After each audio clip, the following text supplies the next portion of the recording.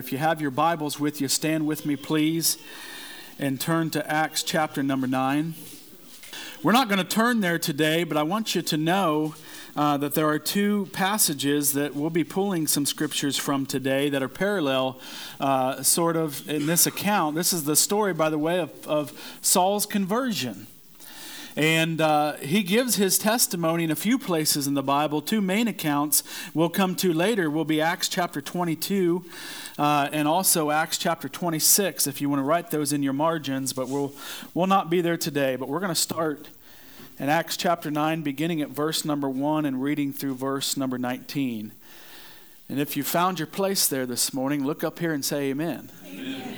Amen. All right. Acts chapter 9, verse 1. And Saul, yet breathing out threatenings and slaughter against the disciples of the Lord, went unto the high priest, and desired of him letters to Damascus to the synagogues, that if he found any of this way, whether they were men or women, he might bring them bound unto Jerusalem.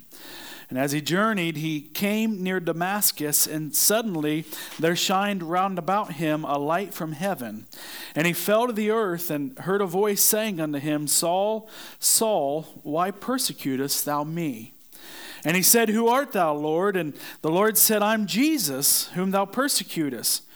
It is hard for thee to kick against the pricks. And he, trembling and astonished, said, Lord, what wilt thou have me to do? And the Lord said unto him, Arise, and go into the city, and it shall be told thee what thou must do. And the men which journeyed with him stood speechless, hearing a voice, but seeing no man. And Saul arose from the earth, and when his eyes were opened, he saw no man. But they led him by the hand, and brought him into Damascus. And he was 3 days without sight, neither did eat nor drink. And there was a certain disciple at Damascus named Ananias. And to him said the Lord in a vision, Ananias? And he said, Behold, I'm here, Lord. And the Lord said unto him, Arise, and go into the street which is called Straight, and inquire in the house of Judas for one called Saul of Tarsus. For behold, he prayeth. And hath seen in a vision a man named Ananias coming in and putting his hand on him that he might receive his sight. And then Ananias answered, Lord, I've heard by many of this man how much evil he hath done to thy saints at Jerusalem. And here he hath authority from the chief priests to bind all that call on thy name. But the Lord said unto him, Go thy way, for he is a chosen vessel unto me, to bear my name before the Gentiles and kings and the children of Israel. For I will show him how great things he must suffer for my name's sake. And Ananias went his way and entered into the house, and putting his hand on him said, Brother Saul, the Lord, even Jesus, that appeared unto thee in the way as thou camest, hath sent me, that thou mightest receive thy sight and be filled with the Holy Ghost. And immediately there fell from his eyes as it had been scales, and he received sight forthwith, and arose and was baptized. And when he'd received meat, he was strengthened. And then was Saul certain days with the disciples which were at Damascus, and straightway he preached Christ in the synagogues, that he is the Son of God. This is the word of the Lord. And Father, we're grateful for your word today. We're grateful, Father, for the Spirit of God. And we pray, Father, that he would come down and be in our presence in our midst here today, that he might open our eyes, Father, if there be scales over the eyes of any here today, that they might fall. Lord, that the Holy Spirit might fall. Lord, that we might submit and surrender ourselves to you, and that, Father, that you'd have your way with us today. Thank you for this, thy people, Lord. And we ask it all in the precious and in the mighty name of Jesus. And all the people said, Amen. Amen. Amen. You can be seated, folks. We've come today to what we are calling the conversion of Saul, the conversion of this man named Saul. And Saul, first of all, I want to look at his connection. Who was Saul, and how was he connected in this passage? How did he come about here? We met Saul a little bit back here, but Saul, I want you to know, was a Jew. First of all, this man was a Jew. The Bible tells us of the tribe of Benjamin. And he was also, though, a Roman. The Bible identifies him as Saul of Tarsus. He held, like many people did in that part of the world in those days, he held dual citizenship. And Tarsus was in Sicilia, the Bible tells us, in another place. I'm sorry, not Sicilia, it's Cilicia. And it had been declared a free Roman province. And so everybody that was born into that place held Roman citizenship also. So Saul was both Jew and Roman. The Bible teaches us that he spoke both Hebrew and Greek, but Saul was also a Pharisee, and I might add at that, a very zealous one. He was studied in the law. The Bible tells us that he studied under a man by the name of Gamaliel. We met him back, I think it was Acts chapter 5. As teachers go concerning the law, there in Jerusalem, Gamaliel was considered to be the top teacher there in that place.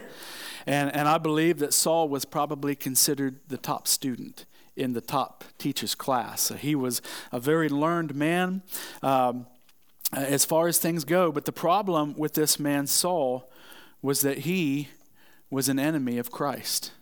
And because he was an enemy of Christ, he was also an enemy of Christians, and I would even say an enemy of the cross. You might remember from the end of chapter 7, I believe it was verse 58, where we first met Saul. It said that after Stephen was cast out of the city and stoned, the witnesses laid down their clothes at a young man's feet, whose name was Saul. Saul was there consenting to the death of Stephen. Matter of fact, it tells us that in the early verses of chapter number 8, at verse 1, Saul was consenting unto Stephen's death. And it was at that time that a great persecution rose there in the church. You skip down to verse 3 in chapter 8. As for Saul, he made havoc of the church. If you recall from that passage when we studied that word havoc is the same word that's used in the Greek to describe what a wild boar does. Just absolutely, they root and they dig and they just absolutely destroy everything that they come in contact with. And that's the word that the Bible uses to describe what Paul was doing to the church. This man, Saul, by the way, Saul is Paul. If you don't know that about him, he was born as Saul of Tarsus, likely named after Saul, who had been king in Israel. And but later he would become Paul, a preacher of the gospel of Christ. But before his conversion, he was wreaking havoc. The Bible says that he was entering into every house, going door to door, basically inhaling or literally dragging men and women and committing them to prison. All of those Christians that were following Christ in those days, there in Jerusalem and the areas that surrounded Jerusalem, were absolutely terrified of this man named Saul. Now, in our passage here in chapter number 9, the Bible begins by saying that Saul, yet breathing out threatenings, and that word breathing literally means that he was almost, if you would say, he was huffing and puffing. Saul absolutely hated the church. He hated Christ. He hated Christians. He hated all of those so much that he was breathing out threatenings and slaughterings. He was going about. He had sought letters from the high priest there in Jerusalem that he might go to these synagogues and other places. The places that he was headed to that day was Damascus. And the reason that he was going is that he wanted to try to seek out and find any of those that were of the way. This is the first time we see that phrase used in the New Testament, but it became a name or an identification really of Christians in that day, which directly goes back to John chapter 14. What did Jesus say? John 14 and verse 6, I am the way. I am the way. And so no doubt Christians were telling people, if you want to know the way to heaven, if you want to know the way to glory, Jesus Christ is the way. And by the way, I might remind you, the only way. And so they became to be known as those that were of the way. And Paul wanted to seek out those that were of that way. He was going to the synagogues and other places, and that he might bind them and bring them unto Jerusalem. And you can be absolutely sure what his intent was. We saw it in the stoning of Stephen, didn't we? It was not a good outlook for those that were believers in that day when they were in the presence of Saul. But not only do we see Saul's connection, but we also see Saul's confrontation here. Beginning in verse number 3, the Bible says that as he journeyed, he came near Damascus, and suddenly there shined round about him a light from heaven. Now this city, Damascus, was north of Jerusalem. Damascus is in Syria yet today. And Damascus is, I've heard some people, I've read some folks that have said it's believed to be one of the oldest inhabited cities in the world, that has been continually inhabited in the world. And what's interesting about Damascus also is it's in an area that was considered part of the Decapolis. The Decapolis we read about in the New Testament in the Gospels was a group of 10 cities that were not far from one another.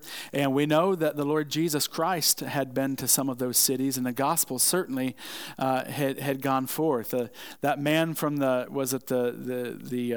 Legion from the Gadarenes there, that was a place that was part of Decapolis.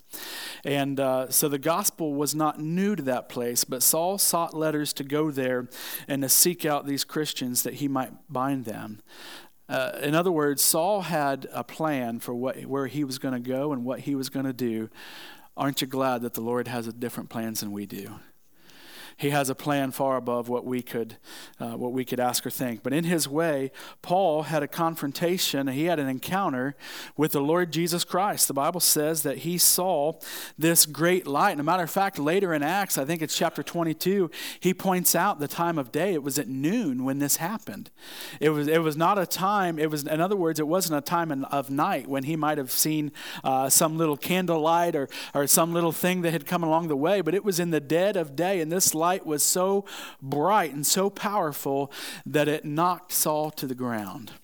And not only him, but those that were with him were all knocked to the ground. It reminds me of Jesus that night that he was in the garden, and the Roman soldiers came to take him that they might lead him to Pilate.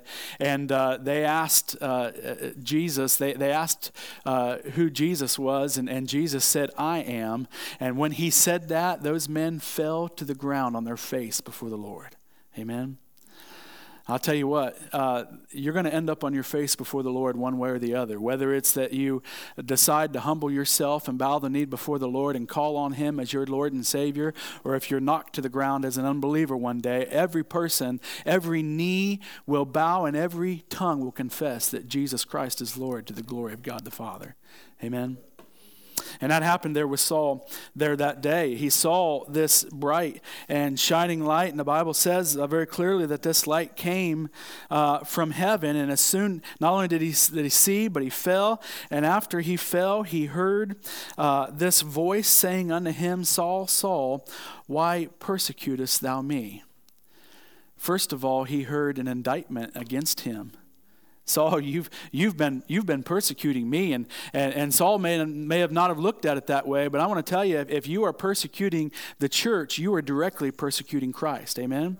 If you're standing against the church, those out there today that deny the existence of the Lord, those that don't believe in the church, they don't believe in worship, they don't believe in salvation or any of those things, when you stand against the true church of Jesus Christ, you are standing against Christ. And Saul identified that very clearly. The problem that you have in your life, Saul, is not so much against these other people as it is against me. And can I tell you this morning that that's the way with any sin in our lives? If you have committed a sin, if I have committed a sin, any of us, the sins that we commit, they're not just against the people maybe that we've committed to, but we've committed a sin against Christ. Anything that we've done that's against his word, against his will, is an offense against a holy God. And dear friend, that I want you to know today that that's a serious ordeal. When you've offended the God of the universe, when you've offended the Creator, when you have an offense that stands between you and him, and what we know that is apart from the shed blood of Christ is that sin does what to us? It separates us from a holy God. Brother Lance taught on the new birth this morning from John chapter number 3. And without the atoning sacrifice of Christ, and without being born again as a believer in Jesus Christ, we are all sinners. All have sinned. All have fallen short. None are righteous. No, not one. And because of that sin that we have in our lives, we are separated from a holy God, not just now, but for eternity. unless we have had our sins forgiven and cleansed in the blood of Jesus. Amen? This was a sin against Jesus Christ himself. There was an indictment against Saul for what he had done, but there was also an indication there in the next verse. Saul asked him, he says, "Who art thou, Lord?" And the Lord said, "I'm Jesus, whom thou persecutest. It's hard for thee to kick against the pricks." That's an interesting statement that Jesus uses there. The word that describes the pricks is an ox goad. And they were used oftentimes as they were farming the ground or whatever they're using the ox for. Maybe he's pulling a cart or whatever the case is. But they would have a stick that was that they would hold behind the ox, and it was pointed on the end of the stick. Sometimes it might just be a pointed wood stick, and they might even have a metal tip on the end of this, and it was used to prod that ox and to make it go where they wanted to go. And sometimes if the ox got upset about what was going on, he'd get upset and he would try to kick back real hard, and that just made things worse because it just drove the stick further in than where it was before. In other words, what Jesus is saying is, Paul, you've been trying to resist what's going on here, but I'm the one that's guiding you. He said later that he had chosen Paul to be his servant. The Lord was bringing circumstances in his life to draw him to himself. And I don't know about you, but I'm thankful that the Spirit of God is active, that Jesus Christ, and I believe salvation is a work of the Trinity. I believe that all are involved in that work, and I'm glad that God is working actively to guide us to Him. If you're here today, I want you to know you're not here this morning because you decided to get up and drive to church.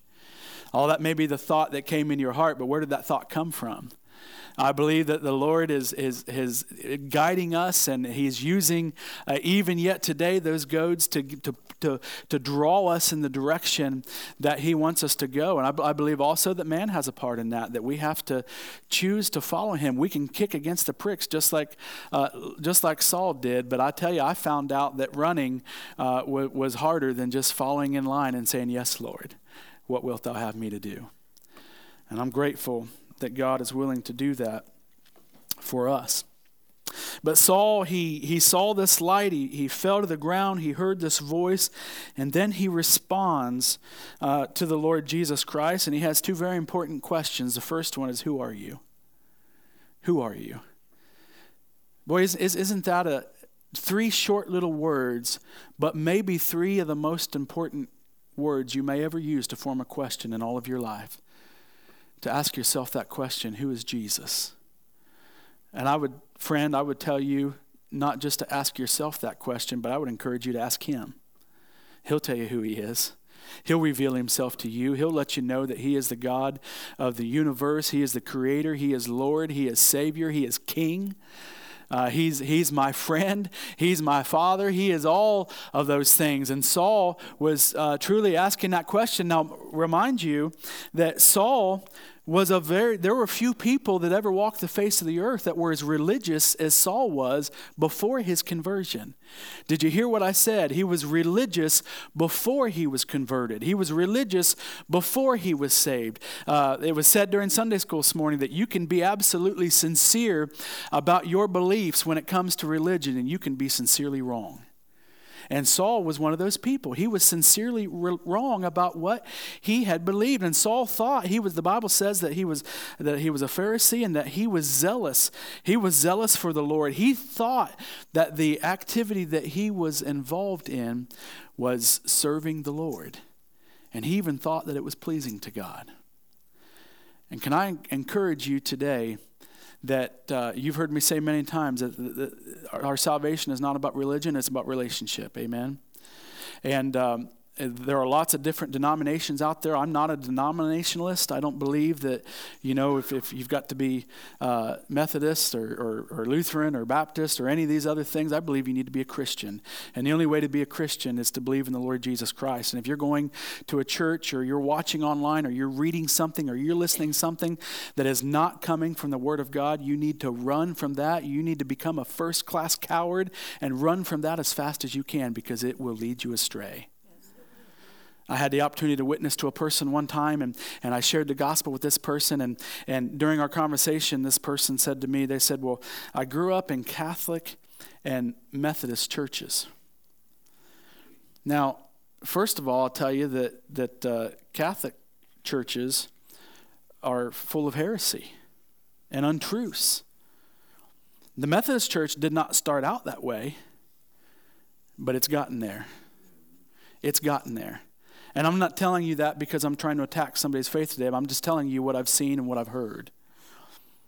And I as I shared the gospel with this person, they told me that they'd grown up in Catholic and Methodist churches.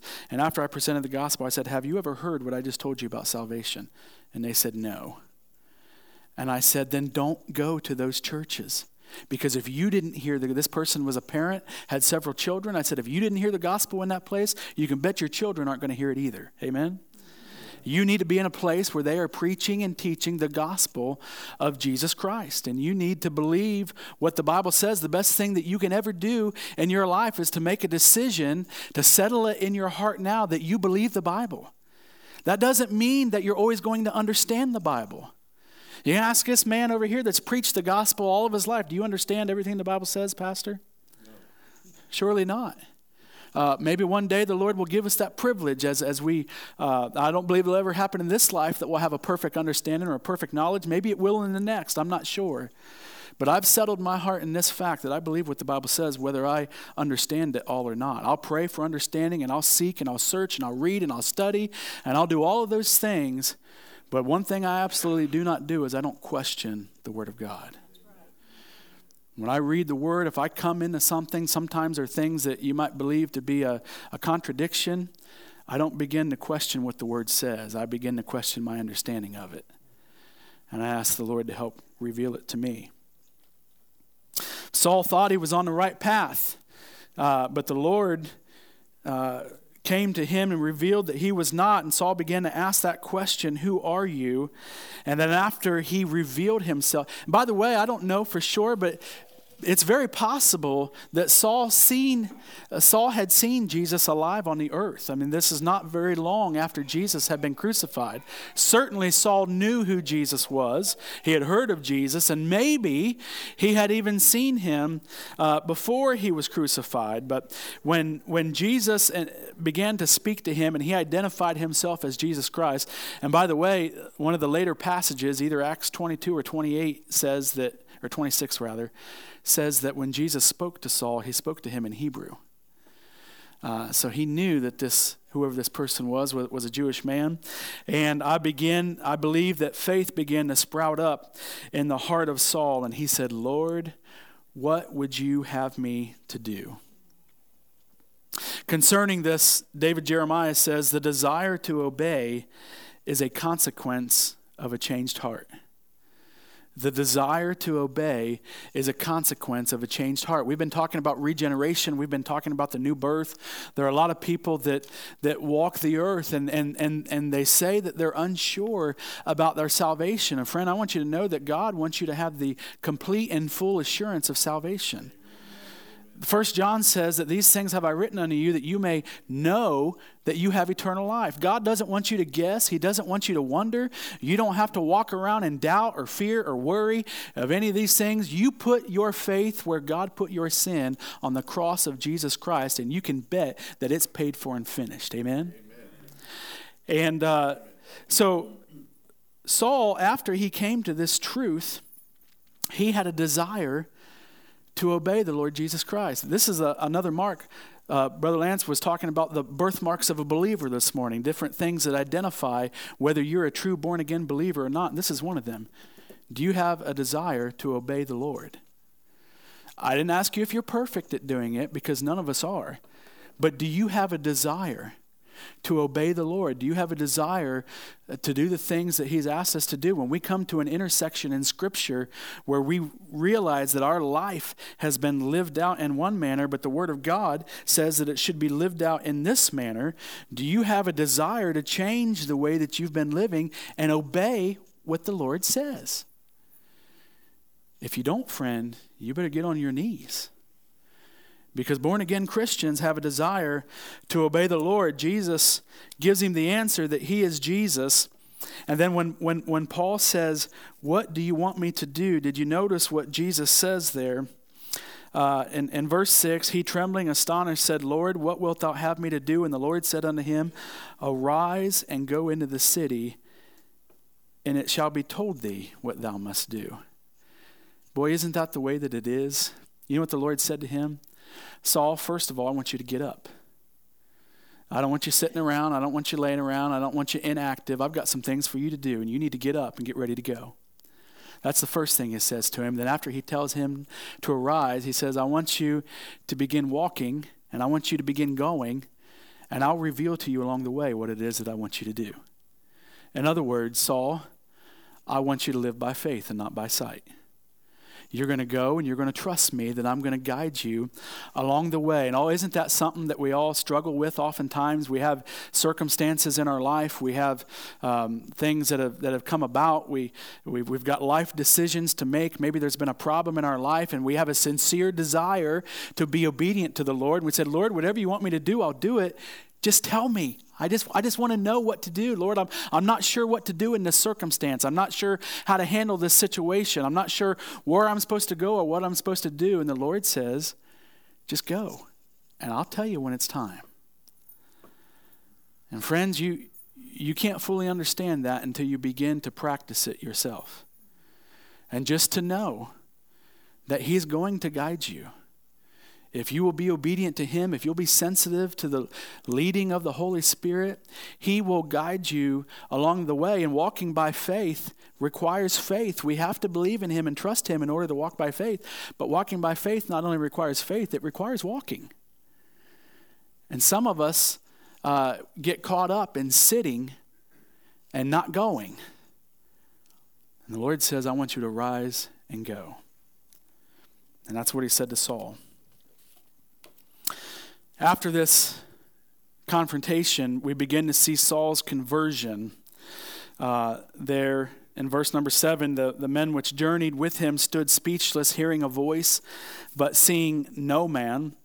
But Saul arose from the earth, and when his eyes were opened, he saw no man. That they were not able to hear what was being said. All they heard a noise, but they didn't hear the voice of Jesus.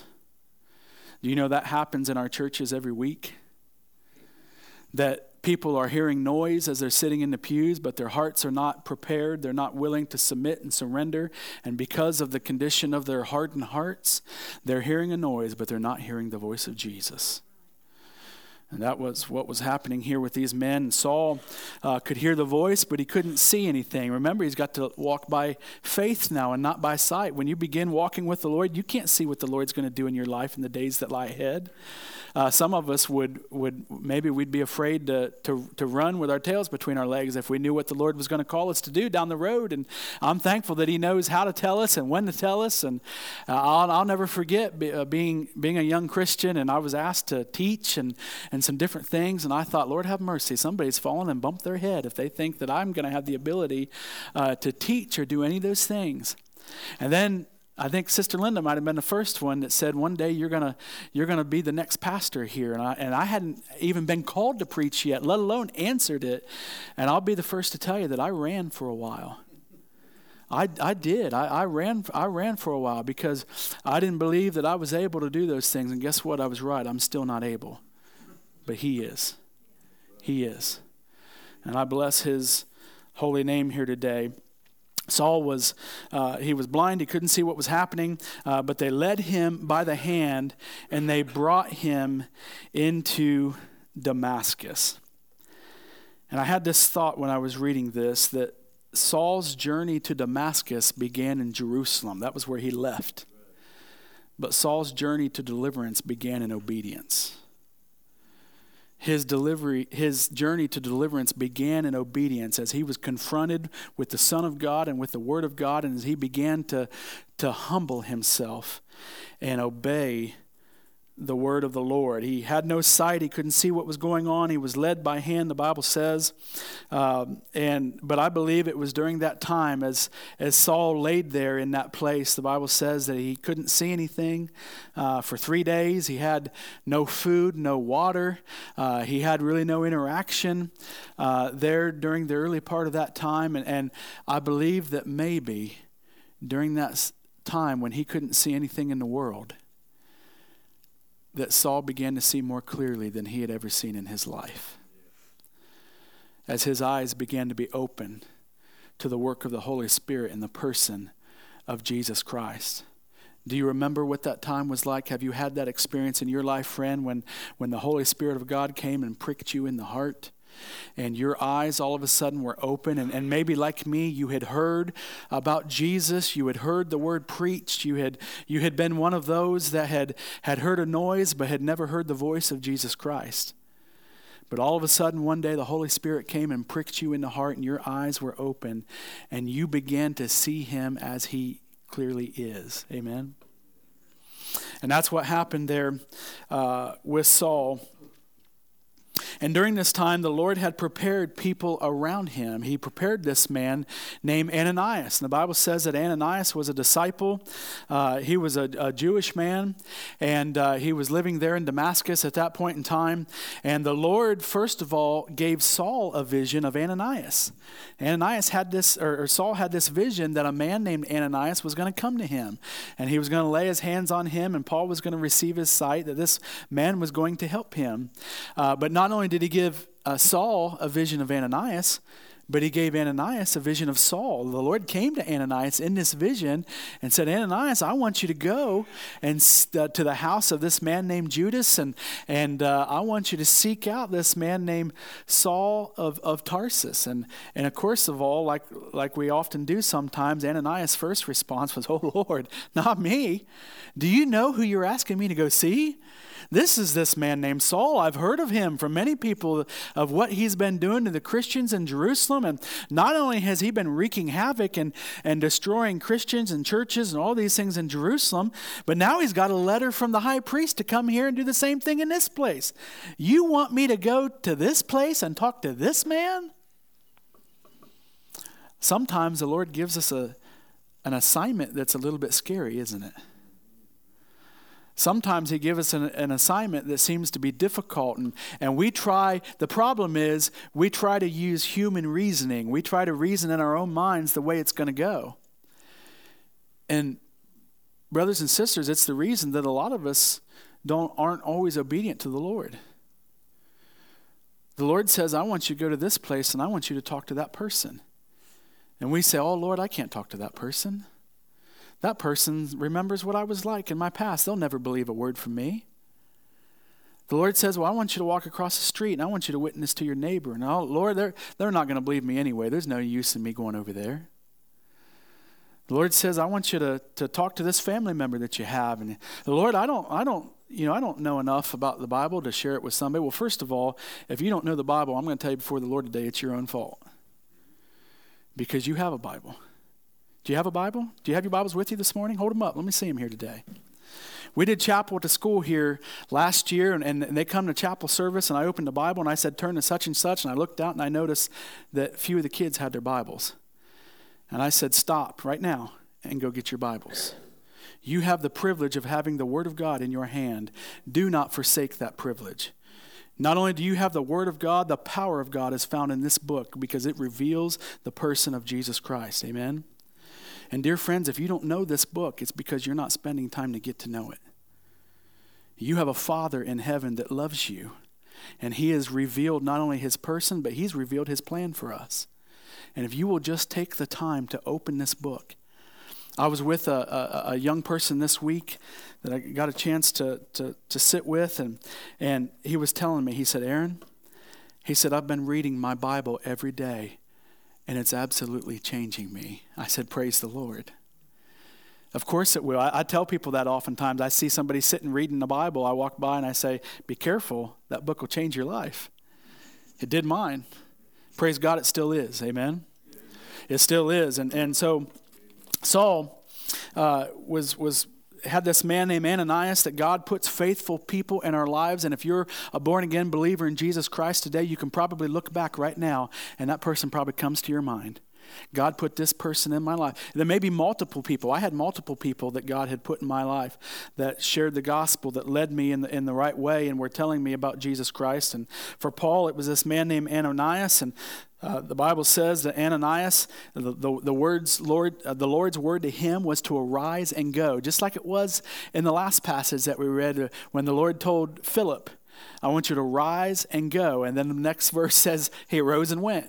And now Ananias wasn't quite that quick. He arose. The Bible says arise and go. And he complained a little bit to the Lord. And then he finally got up and went after the Lord confirmed to him what his plan was. But the Lord told Ananias, and I believe it was just for confirmation to him, I want you to rise and go to Saul of Tarsus, because behold, he prayeth. He prayeth. Jesus said, this Saul, this man that's been so hardened, this man that's been so evil and so wicked, that has been persecuting the church, the persecutor has now become the prayer. And I've got him in a place, and no doubt the Lord brought those circumstances in his life. I've got him in a place where he is on his back, and he's finally beginning to look up. And if you've been in a difficult circumstance in your life, praise God that he's in control. Amen.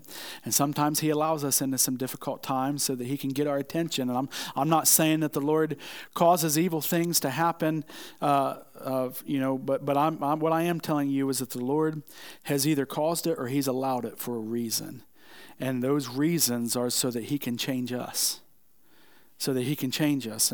And so he is praying. And by the way, prayer would mark the life of Saul. Saul's faith began with prayer, and we see it ending in prayer there at the end of his life as he's writing to Timothy, and he says, I've run my race, and I'm praying for those that the Lord would not lay it to their charge, the things that they have done against the ministry of the Lord Jesus Christ. Paul would become a prayer everywhere that he went. Everything that he did was encompassed and surrounded by prayer. But in his conversion, first of all, we see that Saul is added to the family. Ananias, when he met him there that day, the Bible says in verse 17, Ananias went his way and entered into the house, and putting his hands on him, he said, Brother Saul, this man that he was so fearful of has now become part of the family. And he lets him know that he's part of the family. And listen to me, if you're a born-again believer in Christ, I want you to know that you're part of his family. You're part of his family. We have a Father in heaven, and all the rest of us that are born again are his children. That makes us brothers and sisters in Christ. Amen? Can't you see the family resemblance in us? The fruits of the Spirit, the birthmarks of the believer, the things that we talked about in Sunday school this morning. Saul became part of the family, and I believe that Saul began to be part of the faith, as the Bible says that the Lord had appeared unto him, and Saul realized it was Jesus Christ that had come to him and the work that he was doing. And so Saul passed from darkness unto light and from death unto life. Isaiah prophesied this in chapter number 9 and verse 2. He said, the people that walked in darkness have seen a great light. They that dwell in the land of the shadow of death, upon them hath the light shined. And so the Lord, through his Holy Spirit, through the work of regeneration, he converted Saul. And by the way, it was at that point that Saul became Paul, and he was chosen, first of all, the Bible tells us that he was chosen to serve. Jesus says he's a chosen vessel, this is verse 15, unto me to bear my name before the Gentiles and kings and the children of Israel. One of the later passages in Acts says that he's chosen him to be a minister of the gospel, that Paul was chosen to preach the word of God. But he was not only chosen to suffer or to serve, but he was also chosen to suffer. Verse 16, I will show him how great things he must suffer for my name's sake. I want you to be clear today that when we share the gospel, this is not a prosperity believing or teaching church. I'm not going to promise you that your life will be perfect after you put your trust in Christ. I'm not going to promise you that you're not going to have struggles, that you're not going to have trials, you're not going to have temptations, you're not going to have troubles. You know why I won't promise you that? Because Jesus didn't promise us that.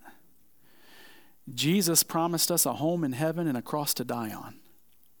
And he said to his disciples before he left, you will have tribulation. You will. It's going to happen. And if you've been a Christian longer than 15 seconds, you already know that. I'm preaching to the choir here today. You're going to have troubles in this life. You're going to have troubles with your physical body. There's trouble sometimes in the spiritual body. Even in the church, sometimes we have struggles. You're going to have struggles in your emotional life. Just people struggle with anxiety and depression and anger and all sorts of things. You're going to struggle with these things.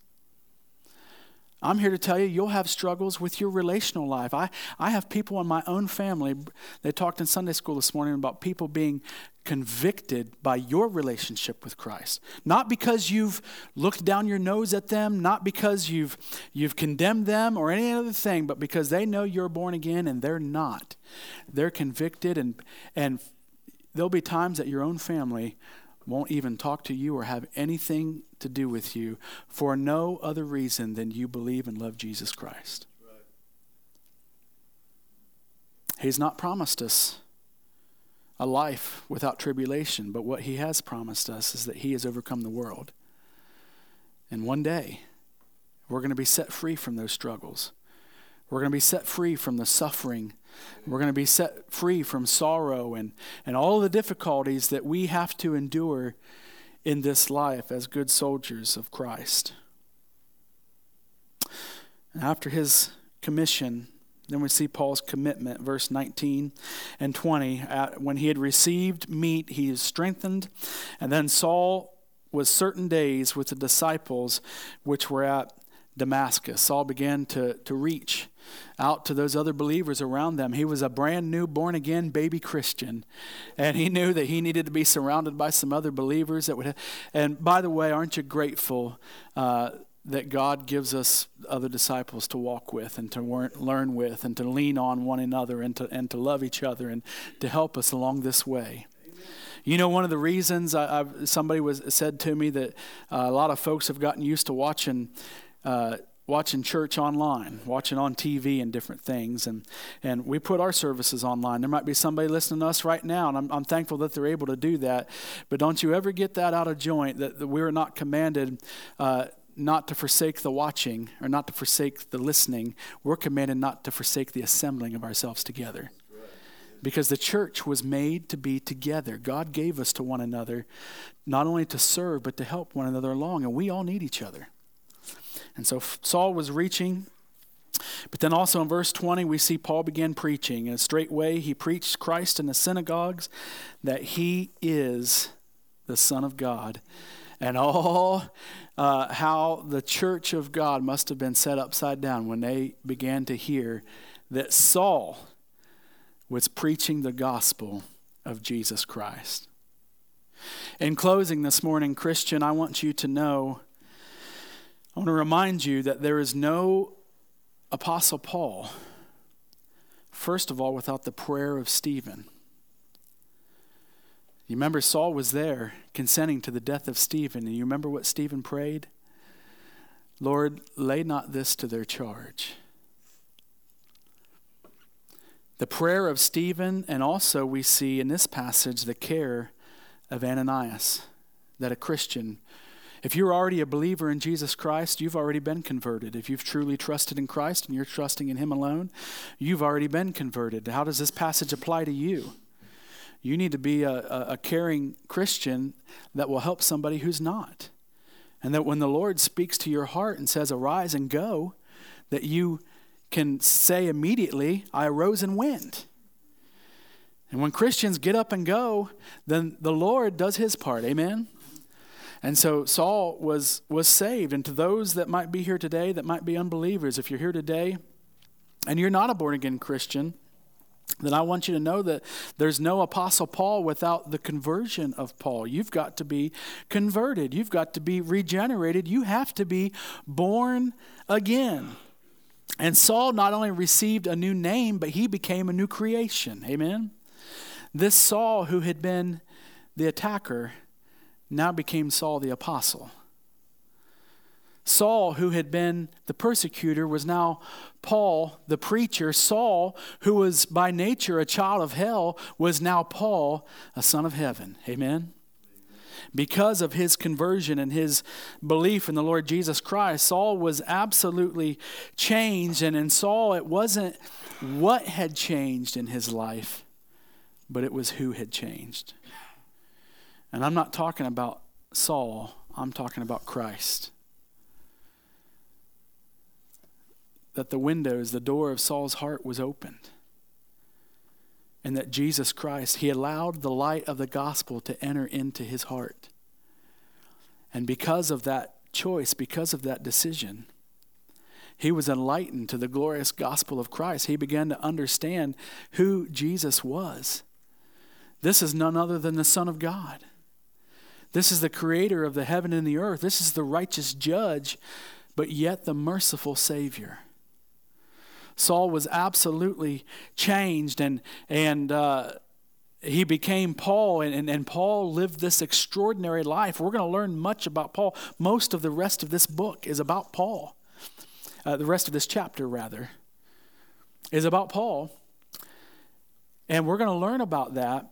And he lived an extraordinary life, but you know the most extraordinary thing that ever happened to Paul in his life? Was he met the risen Savior. He met a risen Savior, the Lord Jesus Christ, and decided to trust in him. What about you, friend? As I look around here, there are no faces in this room that I've not seen here before. Some of you are, maybe you're newer visitors. Maybe you've attended on and off through the years. Many of you are members of this church. Many of you are professed born-again believers. But I'm asking you today, have you had an encounter with the risen Savior? And more so, Paul saw, and he fell, and he heard. You remember what he did last? He responded. And dear friend, you can see Jesus, and you can even be humbled to some extent, and you can even hear his words and still not make a choice to respond in obedience and in faith. 2 verses I'd like to share with you before we close. John chapter 5 and verse 25. Verily I say unto you, the hour is coming, and now is, when the dead shall hear the voice of the Son of God. Can I ask you a question this morning? Who is the dead? Everybody. Everybody. Without the Spirit of God living and dwelling in you, we are all dead without Christ. The hour is coming, and now is, when the dead shall hear the voice of the Son of God, and they that hear shall live. Those that respond shall live. Acts 26:18. This was the purpose of Paul and his ministry, was to open their eyes and to turn them from darkness to light and from the power of Satan unto God. That what? That they may receive forgiveness of sins and inheritance among them which are sanctified by faith that is in me. Sanctified by faith. Friend, you might be here today and you might think that you are on the road to heaven. And I pray that you are. It's my sincere prayer that everybody in here knows without a shadow of a doubt that they have been saved, they've been washed in the blood of Jesus Christ, and they are on their way to heaven. But the truth is, what statistics tell us is that there are many in our churches, and there may even be some here today, that think they're on the road, but they're on the wrong road. There's a way that seemeth right to a man, but the end thereof are the ways of death. And I want to tell you that the only way is through Jesus Christ. He said so himself. I am the way, the truth, and the life. No man comes to the Father but by me. There are some that try to come in the back door. The Bible says the same are thieves and robbers. But if you will come by Jesus, if you will come through faith and trust in him, then Jesus says those that have called upon him, I will in no wise cast out. Amen. Would you stand with me here this morning?